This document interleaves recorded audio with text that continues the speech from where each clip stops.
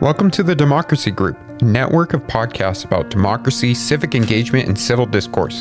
In this feed, you will find a sampling of episodes from our podcast in the Democracy Group, as well as recordings from our events.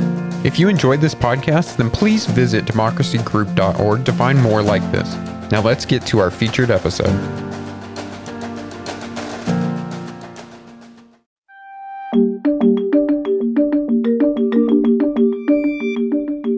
Hey, and welcome to On Opinion, the Parlia podcast. I'm Turi Bunte. We live in opinionated times. Culture wars, identity politics, polarization. Everyone has an opinion. But do we know where our opinions come from? Do we know why we think what we think? In each episode, I'll talk to experts across all disciplines to help us understand the nature of opinion, how we form ideas, why we argue, and what that means for society.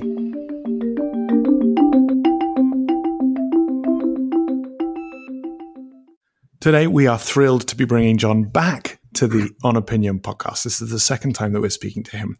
A reminder, John is the political scientist and the Foundation's Regents University professor in the Department of Political Science at the University of Nebraska-Lincoln. He's one of the preeminent authorities on the biological and psychological correlates of political ideology. And he's the author of Predisposed, Liberals, Conservatives, and the Biology of Political Differences, which is the work on the subject. We've brought him here before to talk about the biology of Trump supporters in his excellent book, Securitarians. But we have him back because his work in Predisposed is central to our core thesis, the idea that those opinions which we most strongly defend and think of most as of our own, these things that we build our identities around, which we go to war over, which ruin Christmas lunches for us, may actually not be so much in the remit of our control. They may not be ours in the sense that they're rationally ours. We may actually be predisposed to some of them. John, it's a great pleasure to have you back. I'm happy to be with you, Terry. John, can we start right at the beginning? If you say that we have a natural predisposition to our politics, what does predisposition mean to you? Well, you actually gave a pretty good start in your introductory remarks. Most people clearly want to believe that their political views arise out of their rational observations of society and the information they've been exposed to. On the basis of that, they form sensible political beliefs. So the common tendency is for people to think of political orientations as being very rational and malleable, kind of skin deep, and also things that are very conscious, that people think they know why they have the views they do. And so this sets us up for the contrast. My notion that this is not the only part of the story, that really we do have, along with this contemporary information, we have these very deep underlying kind of psychological or physiological orientations that push us in one direction or the other. So there are a lot of things that we believe have their basis in influences that we're not aware of. That's really what it amounts to. And so, that's not to say they're irrational, because perhaps whatever formed these predispositions made a lot of sense, but that means that we can't necessarily call them to mind when asked to do that. So it's a little bit more like a personality trait when you think about it, that, we don't often ask people, why are you an extrovert or an introvert? We kind of have the notion that this is just something that people are. Now, you can do things to mold that a little bit. I have a friend who's an introvert, and she reads lots of books about how introverts can survive in society, and she does very well, but, her instinct is still that of an introvert. So, I think if people would think of politics in that same kind of way, yes, you can mold it a little bit if you want, but it's a challenge because we do have these very strong underlying dispositions that we're not entirely aware of. Is there an argument that there's a kind of biological determinism to the ways in which you're then framing politics? Well, I certainly don't think so. I think it's a very important decision to refer to these things as predispositions rather than predeterminations. So, it means that the deck is kind of stacked one way or the other, not that anything is predetermined. We can talk about this later, but some people may find that depressing, but I think it It doesn't have to be. It may be that the fact that people have these predispositions is, provides some stability. It makes it frustrating to debate politics with people sometimes, but I think that's true. In fact, I think this orientation, this kind of theme of predispositions, helps us to understand why politics is so difficult. Why, as you say, it spoils so many Christmas lunches. So this is the key piece. There's a difference between determination and disposition. And I think one of the key things that emerges out of your work, and you're constantly repeating, is that we must remind ourselves to think in terms of probabilities and tendencies rather than anything carved in ancient stone. Yes, I would agree entirely. So one of the key pieces, one of the most surprising elements, I suppose, of your work, and let's use this introvert-extrovert example, because it's dualistic. You are either an extrovert or an introvert. One of the things that you say in your work is that, and this is counterintuitive, politics is universal. It's human nature that varies. And what this seems to suggest is that if you can identify predetermined political characteristics in humans, it sort of means that those political characteristics are, in a sense, natural. That those predispositions, left and right, conservative, progressive, whatever you might call them, exist in a sense before human individuals do. And that's a fascinating idea, because I think it's something that you've picked up everywhere. There is this dualistic nature to politics in pretty much all societies. Is that right? It is. So, yeah, I hope this is where you wanted to go with this portion of the conversation. But I think this ties in with this notion of there being some fairly universal bedrock dilemmas of politics.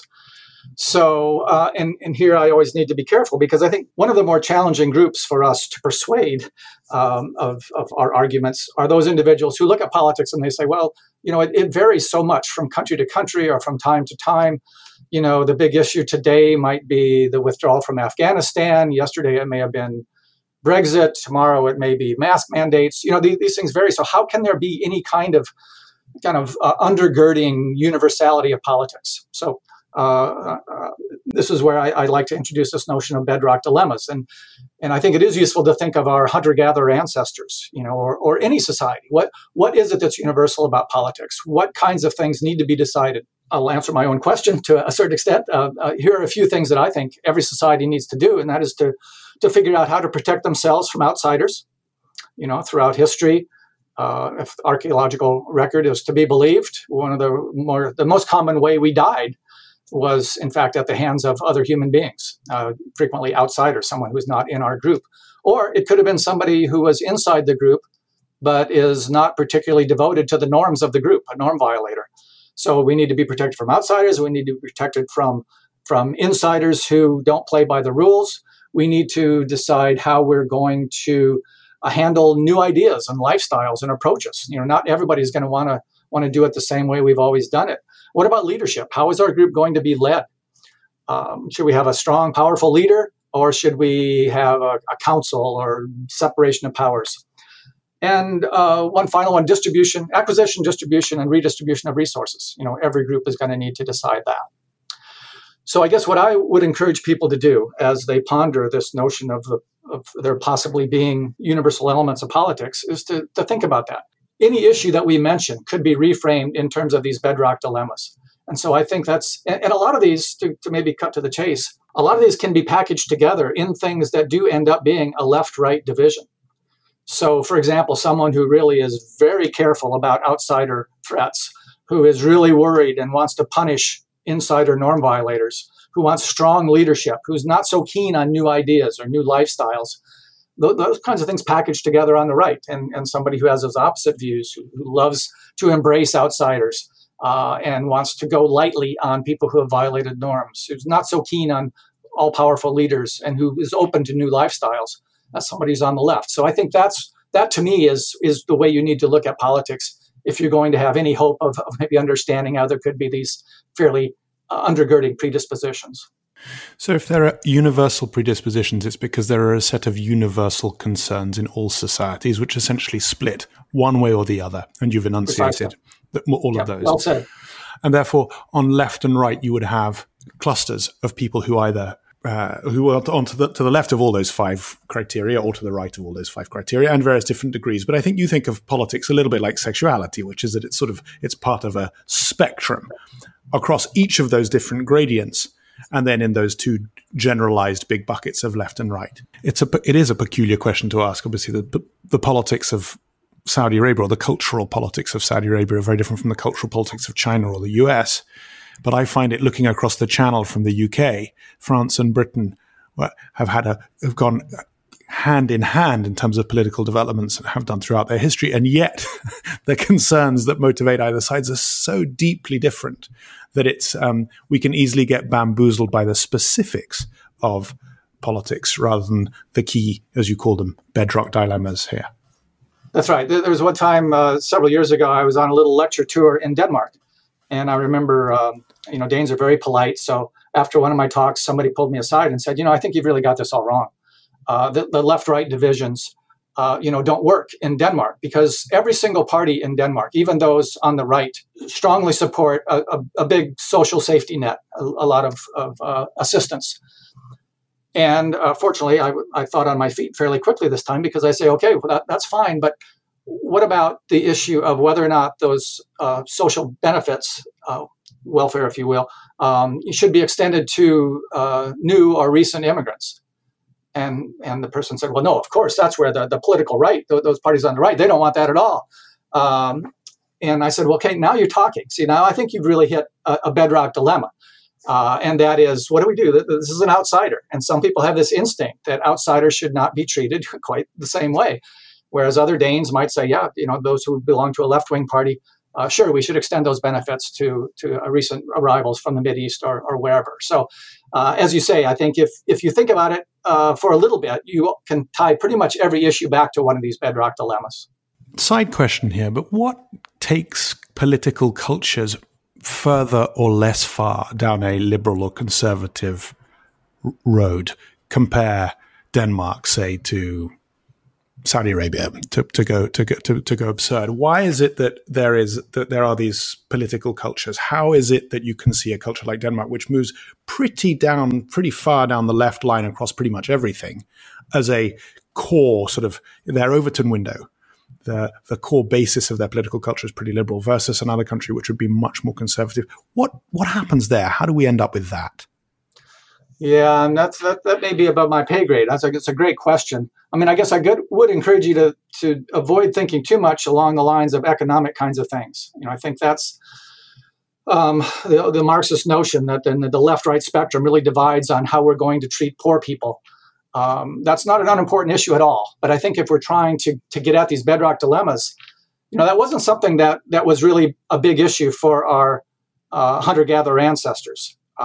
There were some issues about distributing resources, but for the most part, goods were perishable. So, people, consumed them pretty much as rapidly as they could. There wasn't, we hadn't coined currency or even learned to salt meat. So, those kinds of things weren't something we had to ponder a lot. There weren't a lot of issues of taxation.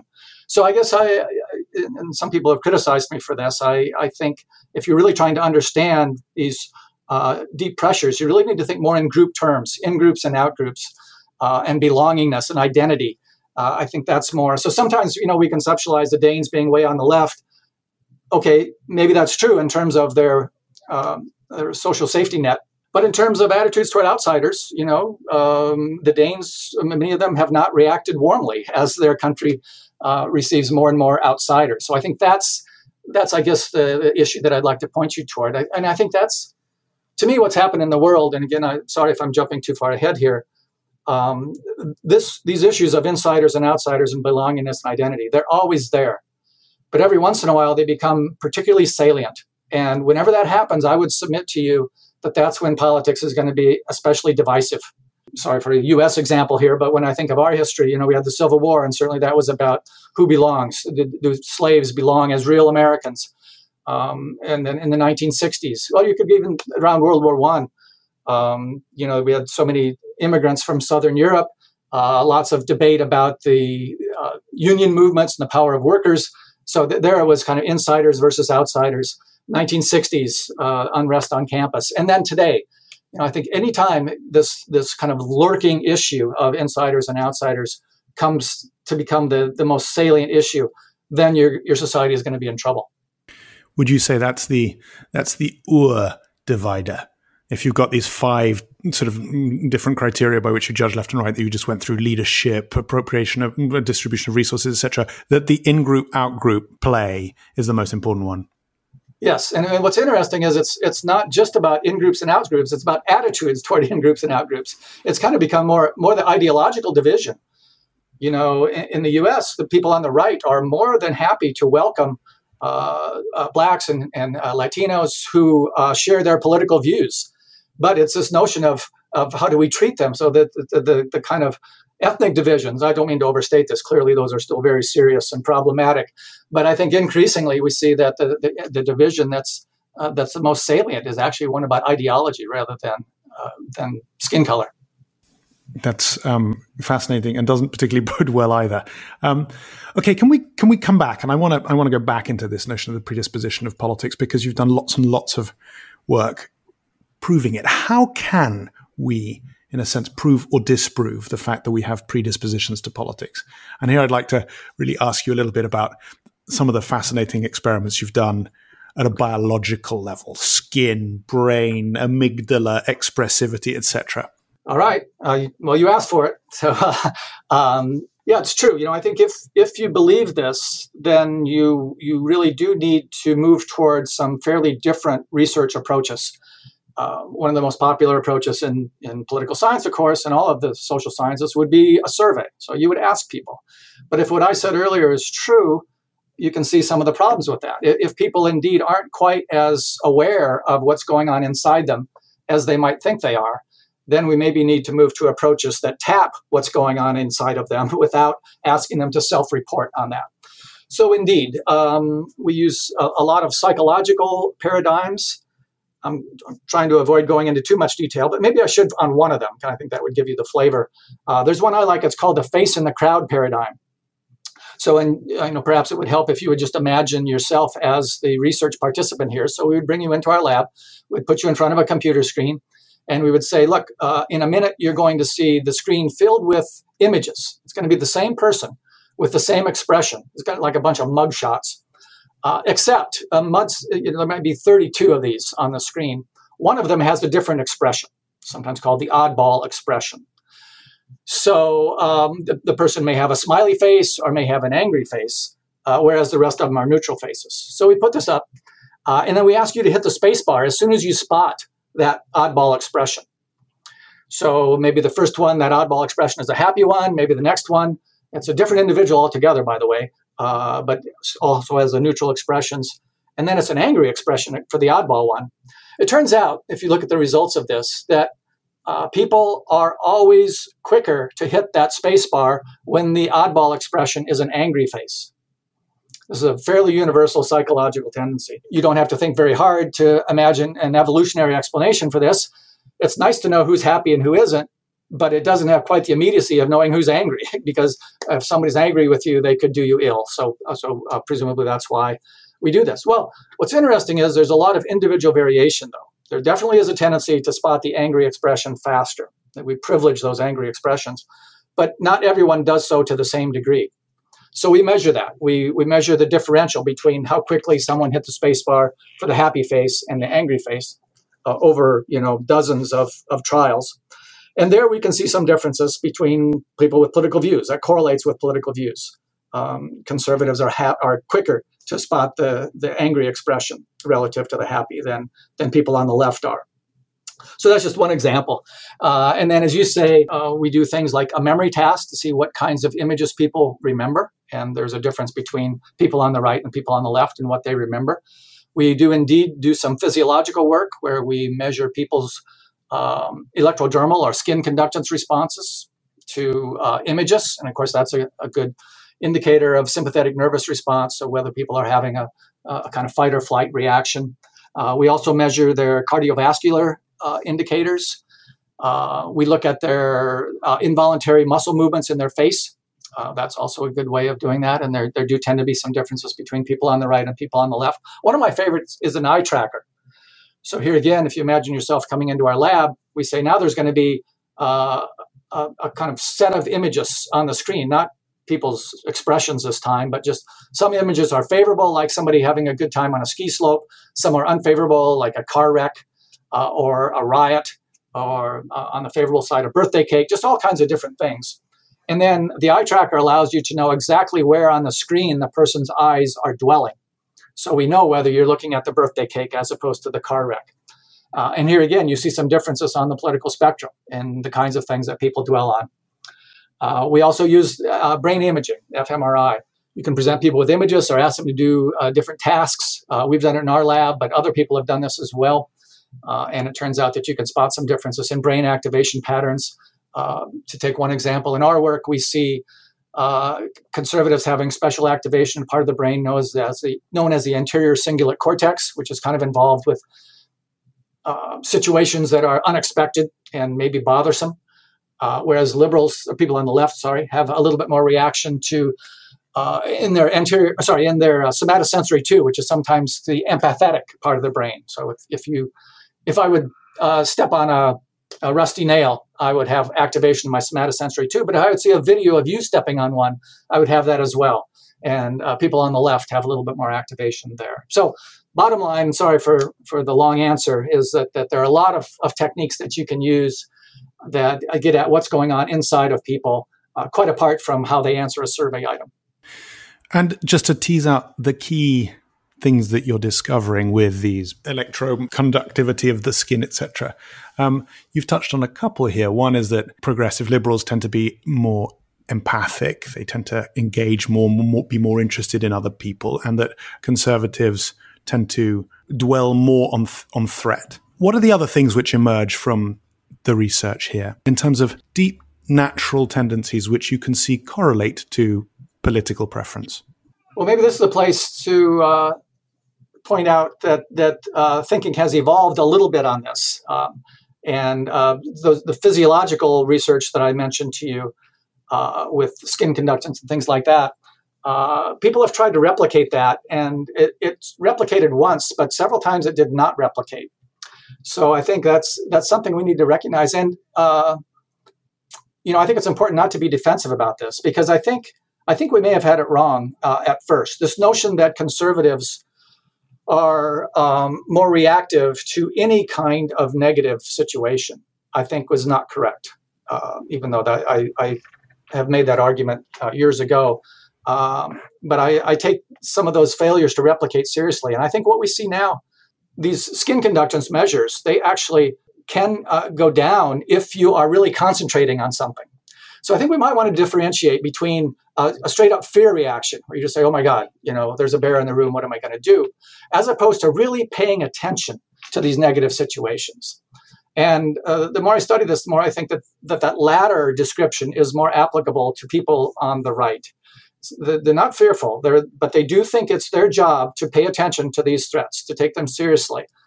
And they're not running around like a chicken with their head cut off, but they're taking them seriously. I also think the nature of the threats need to be a little bit more specified. I really think that a lot of the focus for things that concern people on the right are these outsider and other human being threats. I think we see this with COVID. This is not an outsider human being as a threat. It is just it's something that we can't see. So whether it's environmental degradation or an RNA virus, I think that doesn't necessarily do it. But I think it's more outsider threats. This is why in the U.S., at least, a lot of the debate on the right has been not the dangers of COVID, but that it came from China.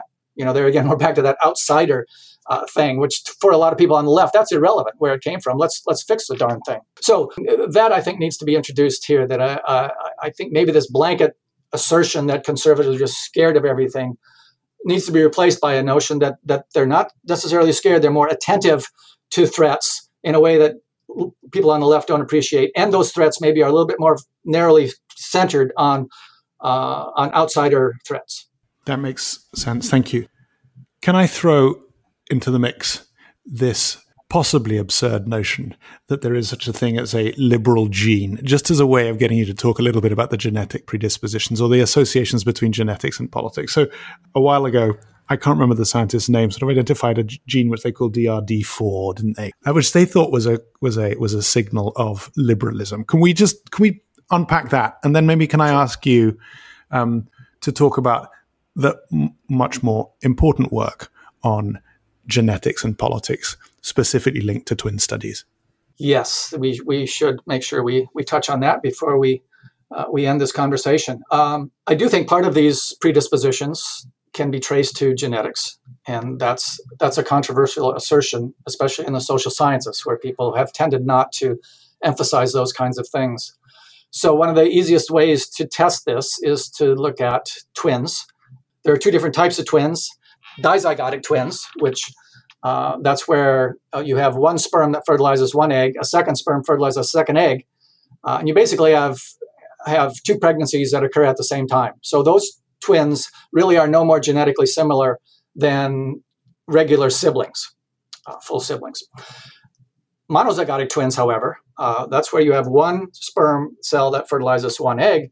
That's a single zygote for a period of time, maybe a week, maybe 10 days. And then, for reasons that are not still fully understood, actually, a twinning event occurs, and that zygote splits. Well, since that was one zygote at one time, this is the only time you have life created really by mitotic cell division rather than meiotic.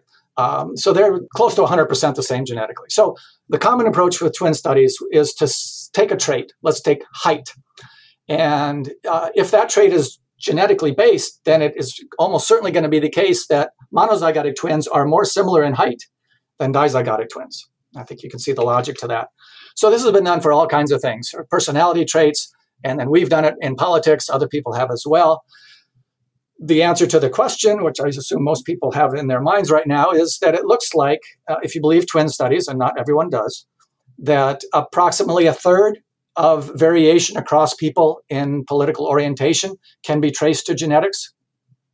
So I think it's important that we keep that in perspective. Some people fly off the handle when they hear that. But to me, I say, well, okay, if 1/3 appears to be heritable, that means 2/3 is not. So it's not like we're saying that there's no role for the environment. We're just saying, look, let's have a sense of perspective about this, and let's recognize that the environment is not everything.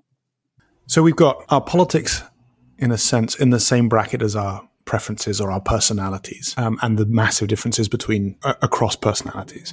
We've got some very strong suggestion that, in fact, there is a genetic basis to our politics, or at least to our predisposition to politics. Perhaps the most interesting, at least to my mind, about the area of predisposition to politics, which you touch on, is not just that we encounter the world in different ways, but that we see it in different ways, we approach it in different ways, and we learn about it in different ways as well.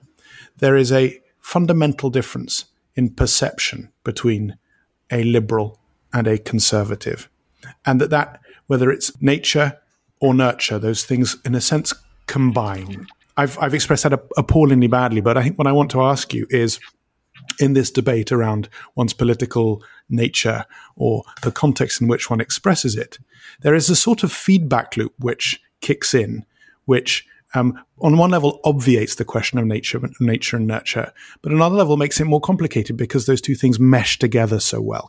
Can I ask you to touch on this in a way which may not confuse our listeners in the way that I just did? I don't think you did confuse your listeners. I think you said it quite well. Yeah, it's certainly true. There's a definite feedback loop here, and I think the problem is that, again, to take a U.S. example, we've got these cable news outlets, and something like Fox News, which is a darling of the right. So many people say if we could just get these people on the right to stop watching those particular news outlets, then somehow things would change. And my message, consistent with what you just said, is that that's probably not true. In fact, they're attracted to those outlets in the first place because of these orientations. And that's what we really need to understand. Once they start watching that, certainly that feedback loop kicks in. And once they spend all their time around certain kinds of people, that only fortifies their existing beliefs. But I do think by focusing exclusively on, say, social media, or on the kind of sorting that we have in society today. I mean, that's a terrible problem, to just get the same message that you always get and that you want to hear. Motivated reasoning, we call it. But that doesn't negate the fact that we need to understand why we had those attractions in the first place. And so I think by ignoring that, we're ignoring a really important part of the story. And I like the way you put it, that people really do have very different views of the world, different orientations to the world. And that's extremely difficult to change. And, I don't know if you've ever had the experience of really getting in a deep political discussion with someone who disagrees fundamentally with your political beliefs. I suspect you have. And I hope most of your listeners have. But, when that happens, I think it's really hard to deny that there is some truth in what we're saying, because some of these people are just not persuadable, regardless of how compelling we think our arguments might be or all the facts that we muster. It's just not going to do the job. You mentioned my more recent work on Trump supporters. And one of the things that I keep remembering is that a lot of Trump supporters say that they don't like immigrants. And some of them say they're threatened by immigrants and we need to pay more attention to them. But even those who don't, there are a lot of them who say that, I shouldn't say a lot, 25% say that they're not threatened by immigrants at all. And they even say that immigrants make the country better. But they also say, we don't want any more immigrants to come. So I think we need to bear that in mind. That is just a different view of the world. It's not just threat. It's just, here's my view of society.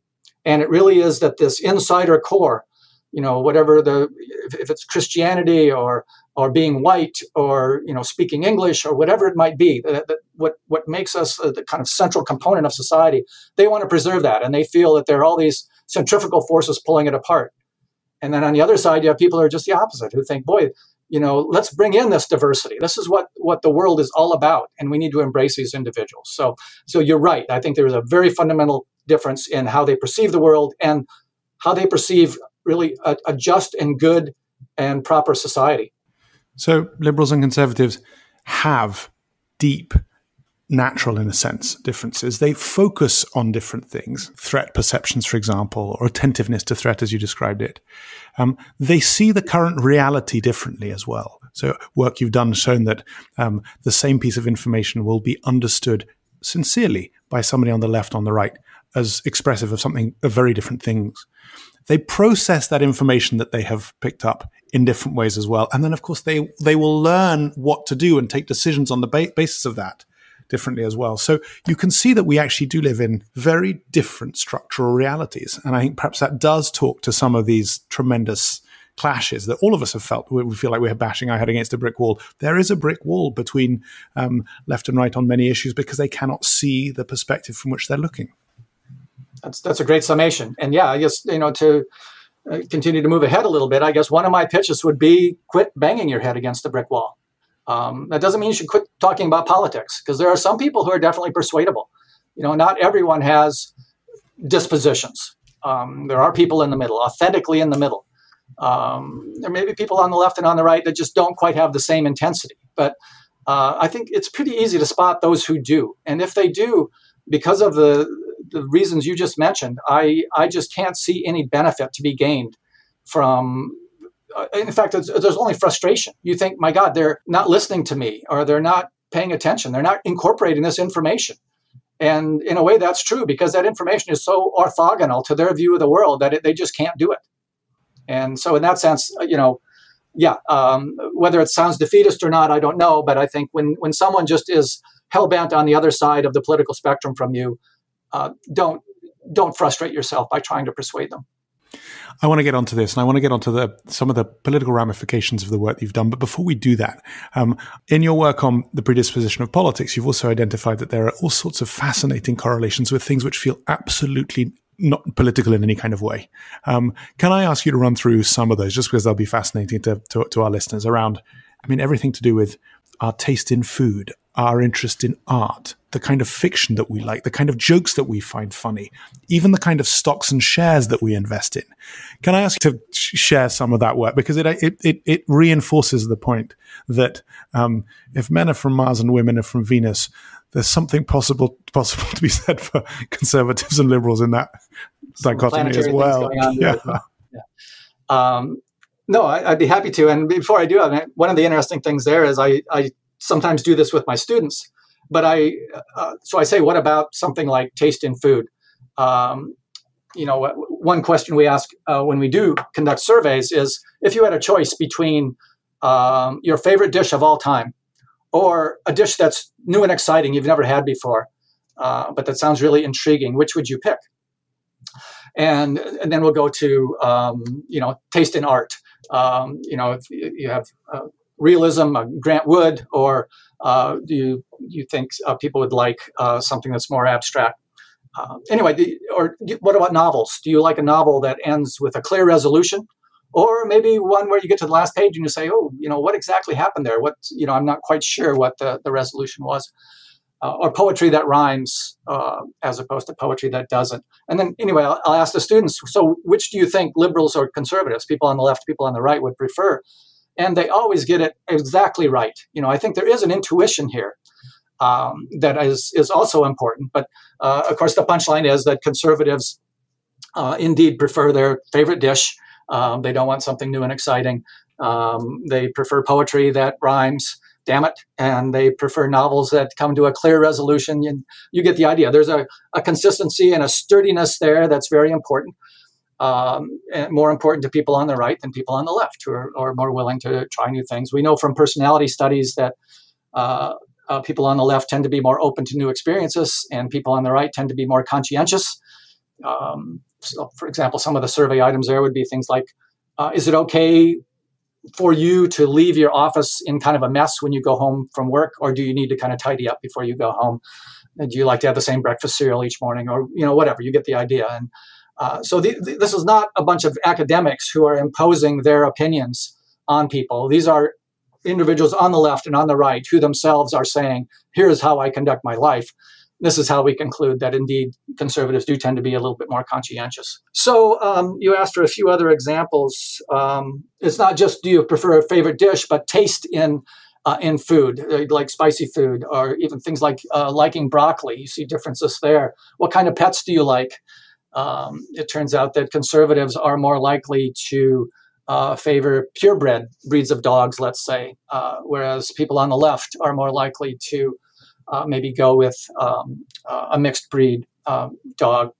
So, by the way, not all of this is our research. There's other people. In fact, one of the fun things about doing research in this area is that sometimes people will call me up. And that's what happened with the dog study, by the way. And somebody said, "Hey, what about this? Does this fit?" And I say, "Oh, I love you. It fits perfectly." So you start to get all these kinds of things, taste in leisure pursuits.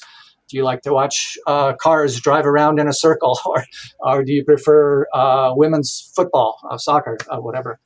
So anyway, there are all kinds of differences in the way we conduct our lives, which I think help us to see politics not just as some kind of one-off, higher order process that's very idiosyncratic, but rather as really a part and parcel of who we are as individuals. That's beautifully put. So on to some of the ramifications of this work. As you said earlier, if there are planetary metaphors to be used here, Mars and Venus or Jupiter and Saturn or whatever it might be, and that frankly, if you meet somebody of the opposite team, we do have to take stock and realize that we are never going to bring them over to our own side because they are predisposed to not at some very deep level. What does that mean for the way we conduct our politics, one? And perhaps, maybe before I ask you what it means for the way we conduct our politics, let me ask you why, in the evolutionary story of humankind, why we might have ended up within this situation of sort of profound dualism across the criteria that you first flagged, and where we are today. Well, know that I have a particularly good answer for that, but I'll give it a try. I mean, I think, and I have to be careful here because I think people could take this wrong, but I do think from an evolutionary perspective, there probably is not an advantage of one ideology as opposed to the other. In other words, remember, try to think like an evolutionary psychologist, which would be what's going to allow me to survive and to reproduce, because that's going to allow those genes to move on and influence the next generation. So regardless of how much today we might think that our view is much superior to the other view, and thinking of it in those terms, is it really going to be advantageous for me to be open to outsiders? It was a dangerous world for our hunter-gatherer ancestors. So probably being careful about who you made yourself vulnerable to was a good idea. Maybe you did need to be firm with people who in your group broke the rules. Maybe you needed to banish them from the group. So the point is, I think you can see that in our evolutionary past, there would be an advantage to having what we take today as to have more conservative attitudes about outsiders and threats. And maybe that meant having a strong leader and being cautious about new approaches to the world. On the other hand, I think we all can see that there would be some clear advantages to being more open to new things. Let's try something new. Innovation is good. Outsiders bring in new ideas. They bring in genetic diversity. They probably open up the opportunities for trade with different groups. All those things are good. They're beneficial. So I guess the best I can do in kind of explaining why we have this duality is that, historically there have been benefits to each way. And I think, why that didn't result in maybe a single human being who is kind of capable of incorporating both of those things, I'm not sure. That would be ideal, although maybe that's too much to ask for. But I think instead we're left, some evolutionary psychologists like to think in terms of group selection rather than individual selection. And maybe, as bothersome as this might be for a lot of us, there could be an advantage to having a little bit of a mix of this. Maybe if we just had a whole bunch of lefties in a society or a whole bunch of righties in another society, those would actually be inferior to societies that had a mix. That's just speculation on my part. That's part of the problem with evolutionary psychology. It is mostly speculation, but I do think thinking of it in those terms does at least help us to kind of flesh out some of the possibilities. That's fascinating. Yes. So that at some level, as a group, we have evolved to combine individuals on the conservative side and individuals on the liberal side, because that's best for society. Otherwise, you'd end up with one society which is constantly going to war with all foreigners and would eventually end up with eating just one vegetable, versus another society which would be spectacular at trade, but would be wiped out as soon as they met a conservative society because they wouldn't have defended themselves. So this combination makes intuitive sense on some level. With, as you say, the big proviso question, which is why can't we embody these two tendencies inside ourselves, rather than having to outsource them to various different members of the tribe? Exactly. There are a couple of different versions of the evolutionary psychology of left and right here, and I want to open them up just because they're politically tricky. One says that hunter-gatherer societies were deeply egalitarian, and in fact, they, in a sense, liberalism, that liberal approach was the primitive version. And it was only when we started settling down and building agrarian societies that we needed to embrace a form of conservatism, protection from the outside, because we were much more vulnerable, having settled, than we were when we were hunter-gatherers. Suggesting that we move from, some backwards and primitive liberalism towards a more sophisticated conservatism. There's another line of thought which says that, as you were sort of suggesting, early man and woman was in a pretty vulnerable place. They needed strong leaders and a very healthy fear of the outsider to survive. And it's only now today, in a much more cooperative world where we have norms and values and international law, that allows for liberalism to properly express itself. There's a sort of political teleology which is played out on either one of these narratives that ends up with an argument that either liberals were the primitives and actually the way society works requires conservatism today, and another which says that while society in the past needed to be conservative because it was so dangerous, conservatism is no longer really up to date. It's sort of an anachronism, like almost an evolutionary hangover for a world which actually is considerably more cooperative. How do you deal with these stories? Yeah. First of all, I would avoid a kind of a conclusion that somehow there's a evolutionary progression toward one type of ideology or the other. Instead, and you're right, I probably misspoke before when I implied that hunter-gatherer past or hunter-gatherer ancestors really were very eager for a very powerful leader. I think it was a dangerous world. I think they were careful about outsiders, but most of the anthropological research suggests that they were amazingly egalitarian. So I think the better way of viewing it, for my money, is this. You can get in trouble in a couple of different ways as a group, as a band. One is for outsiders to threaten you, but there also is a danger for insiders to become so powerful that they are a threat.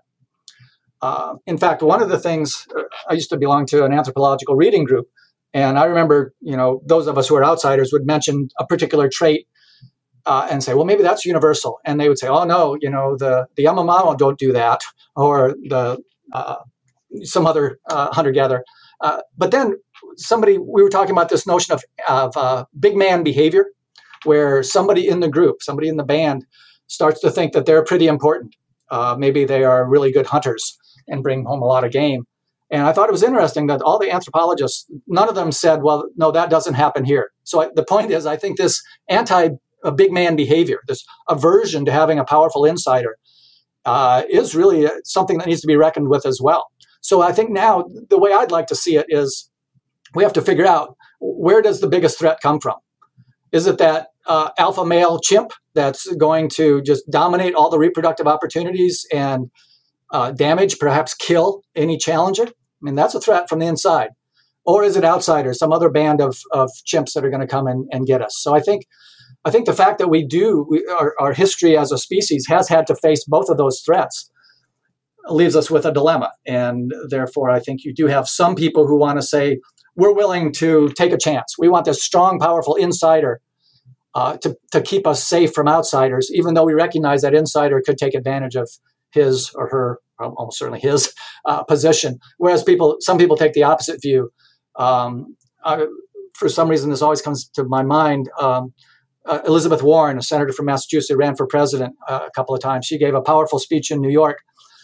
And she painted a picture that was so negative about powerful corporations and political insiders that it just struck me that this is kind of like the anti-Trump, whereas Trump is saying, oh, no, we've got these terrible people from Mexico who are trying to get here or come through Mexico from Central America, and we have to do something about that.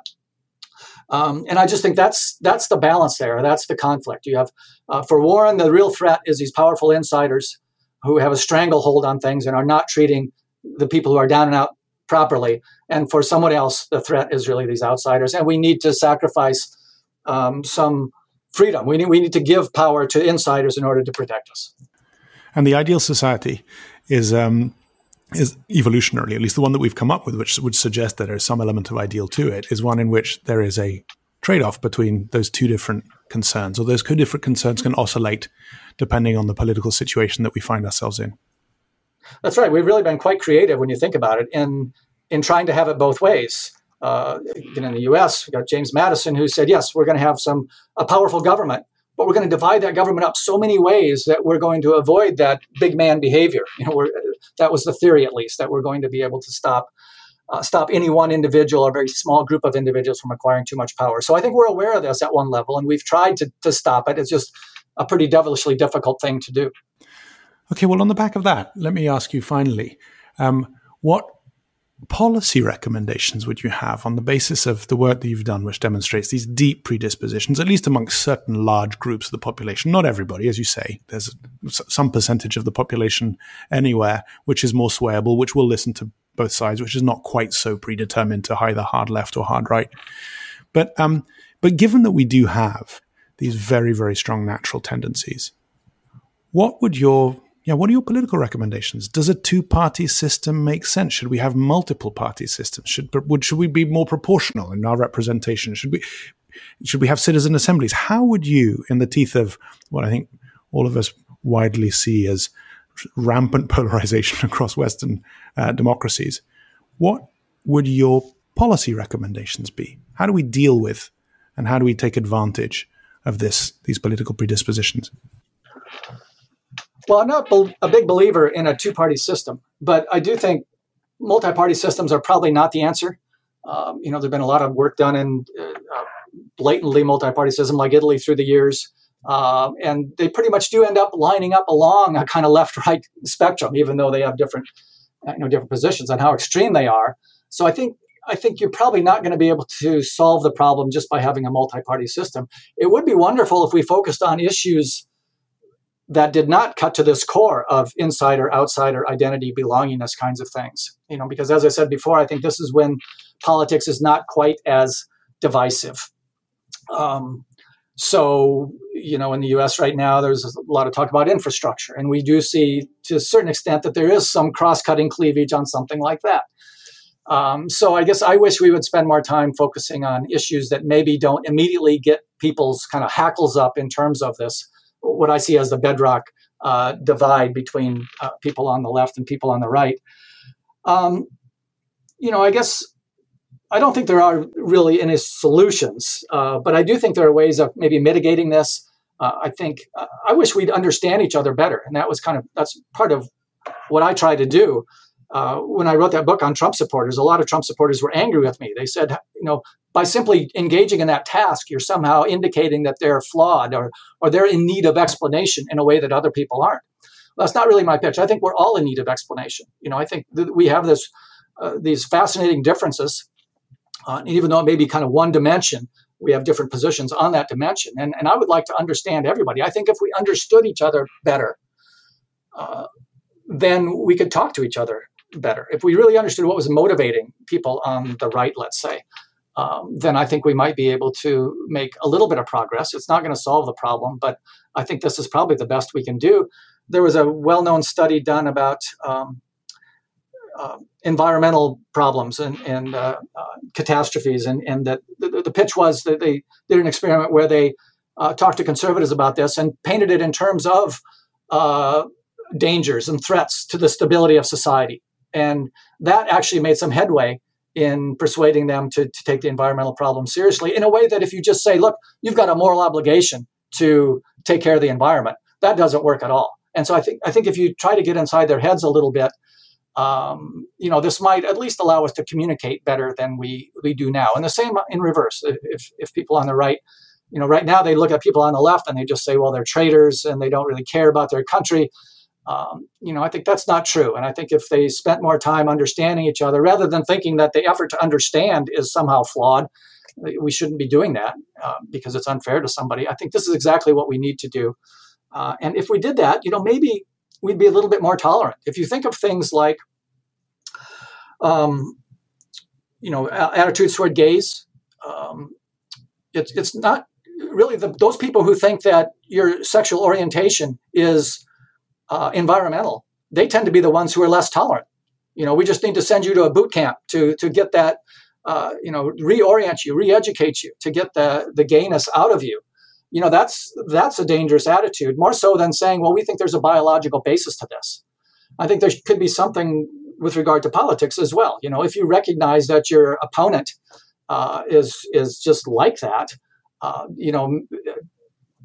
maybe the problem here is we don't want to be tolerant when it comes to politics, but I think that would tend to make you a little bit more tolerant. You say, oh, but for the grace of God, go I. I've got these attitudes because of the way I was conceived and brought up, and they have something completely different. So I guess, I don't pretend to have any solutions here, but I do think greater understanding and greater recognition of the depth of these things could actually be an advantage. Those people who are environmental determinists, I think those are the ones you really have to watch out for.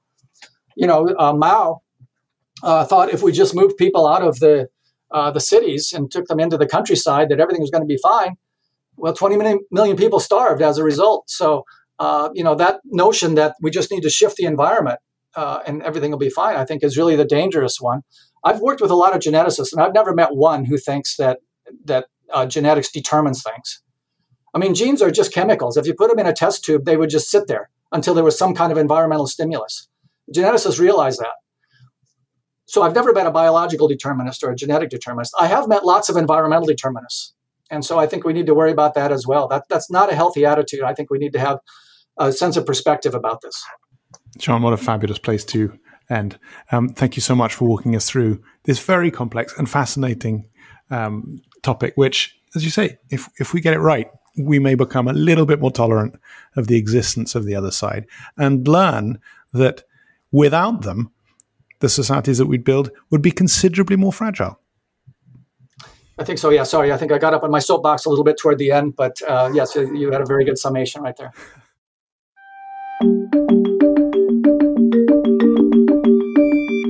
That was On Opinion, the Parlia podcast. Check out our show notes if you'd like to dig deeper into this episode's theme, and join me at parlia.com to explore all the world's opinions. To stay up to date with new episodes or get further insights from our guests, subscribe to On Opinion the Parlia podcast, wherever you listen, and follow us on social media at Ask Parlia. All our links are in the show notes, and if you enjoyed this episode, please rate us and leave us a review. Thank you for listening.